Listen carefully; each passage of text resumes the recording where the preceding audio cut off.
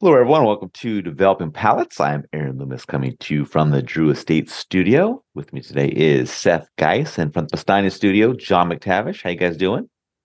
Not too shabby. Good, man. Happy 2024. Of course, in 2024, Developing Palates will be exclusively streamed on Peacock. There you go. What about that cock? Yeah, I guess so. All right.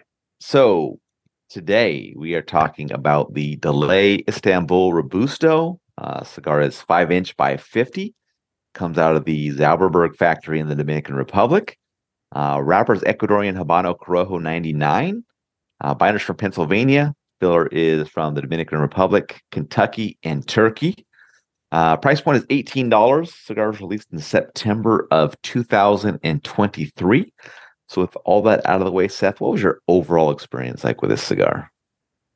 Look, it looks, as I said, it looks like you're right on the banks of the Bosphorus there looking at that cigar. Right. First third, it was just, dry wood, spices, bits of earth, tobacco, medium in strength and body. I didn't think there was a lot of complexity or depth, drier profile, and that just kind of lingered throughout. Finish was a little bit more mineral heavy. Construction was, average to decent. Wasn't that great. So yeah, it was kind of a lacking experience. John? I mean, I don't deny there's a lot of wood in the first third, no question. Wood in the post draw, wood in the retro. But I think there's a lot else going on there. There's some tobacco notes, graham cracker, some tobacco sweetness. And I think it's one of those cigars where you kind of have to reach, and, we don't review cigars like that a lot where, it's kind of somewhere between light plus and medium minus. So you are kind of reaching a little bit with your palate. And that was certainly the case through the review for me. Second third was kind of more of a starting out with creamy wood and then kind of a spicy tobacco medley on the retrohale, which was nice. A little bit of marshmallow came through as it moved on. Really no changes from that point on. I mean, that was a pretty good combination for me. And then, the post draw, I'd say, was largely wood driven by the halfway point. So, to Seth's point, it certainly did have a lot of wood. And then I think for the last third, the wood became a little bit much with some tannins and some dryness. And that was kind of the defining profile of the last third. I also had some issues with the construction. Burn started out straight, but just kind of spontaneously went out about an inch in, which was puzzling because I was puffing on it at the time. So I had to do a relight. Uneven in the second third, but kind of straightened out on its own without intervention.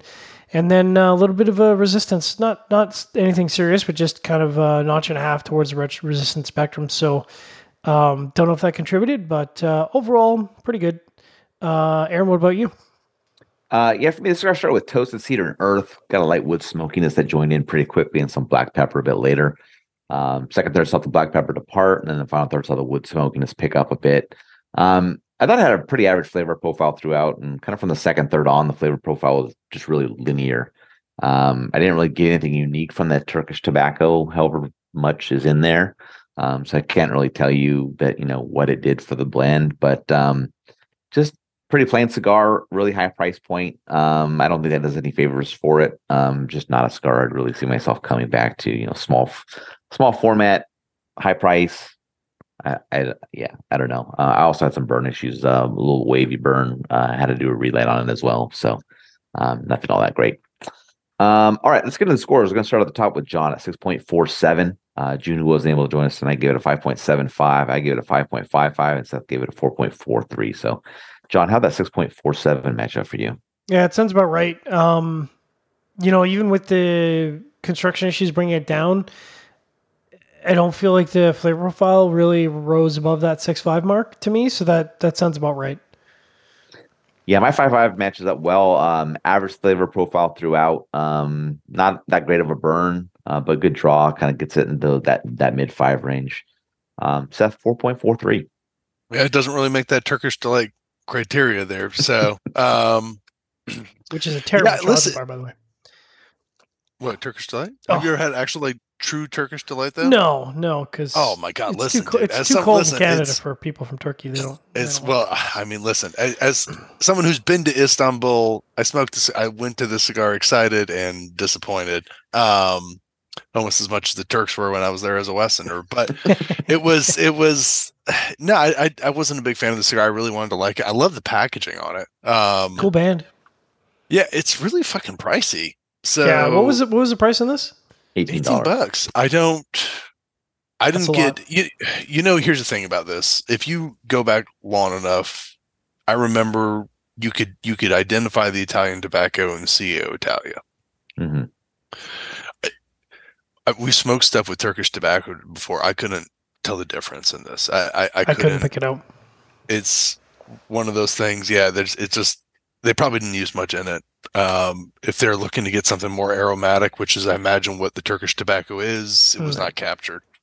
I mean, I feel like I would probably need to do some burritos of the Turkish tobacco to be able to identify it. But yeah, certainly, like you said, there's nothing in my experience that I was like, oh, that must be the Turkish tobacco. So yeah, it didn't really get there. Yeah. Man, I just really want some good Turkish delight now. All right, any other final thoughts from you guys on this one? No. All right. Wherever you catch this video, be sure to look. What am I doing? What is going on? New year. Turkish delight. We're new out. cadence. Skyrockets and like flight. and subscribe. Check out the full written review on the website, developmentpalace.com. Follow us on all the social media channels, and you can catch all of our review recaps on podcasts, iTunes, Google Play, and Podbean. Thank you for tuning in. We will catch you on the next one. Afternoon delight. Boom.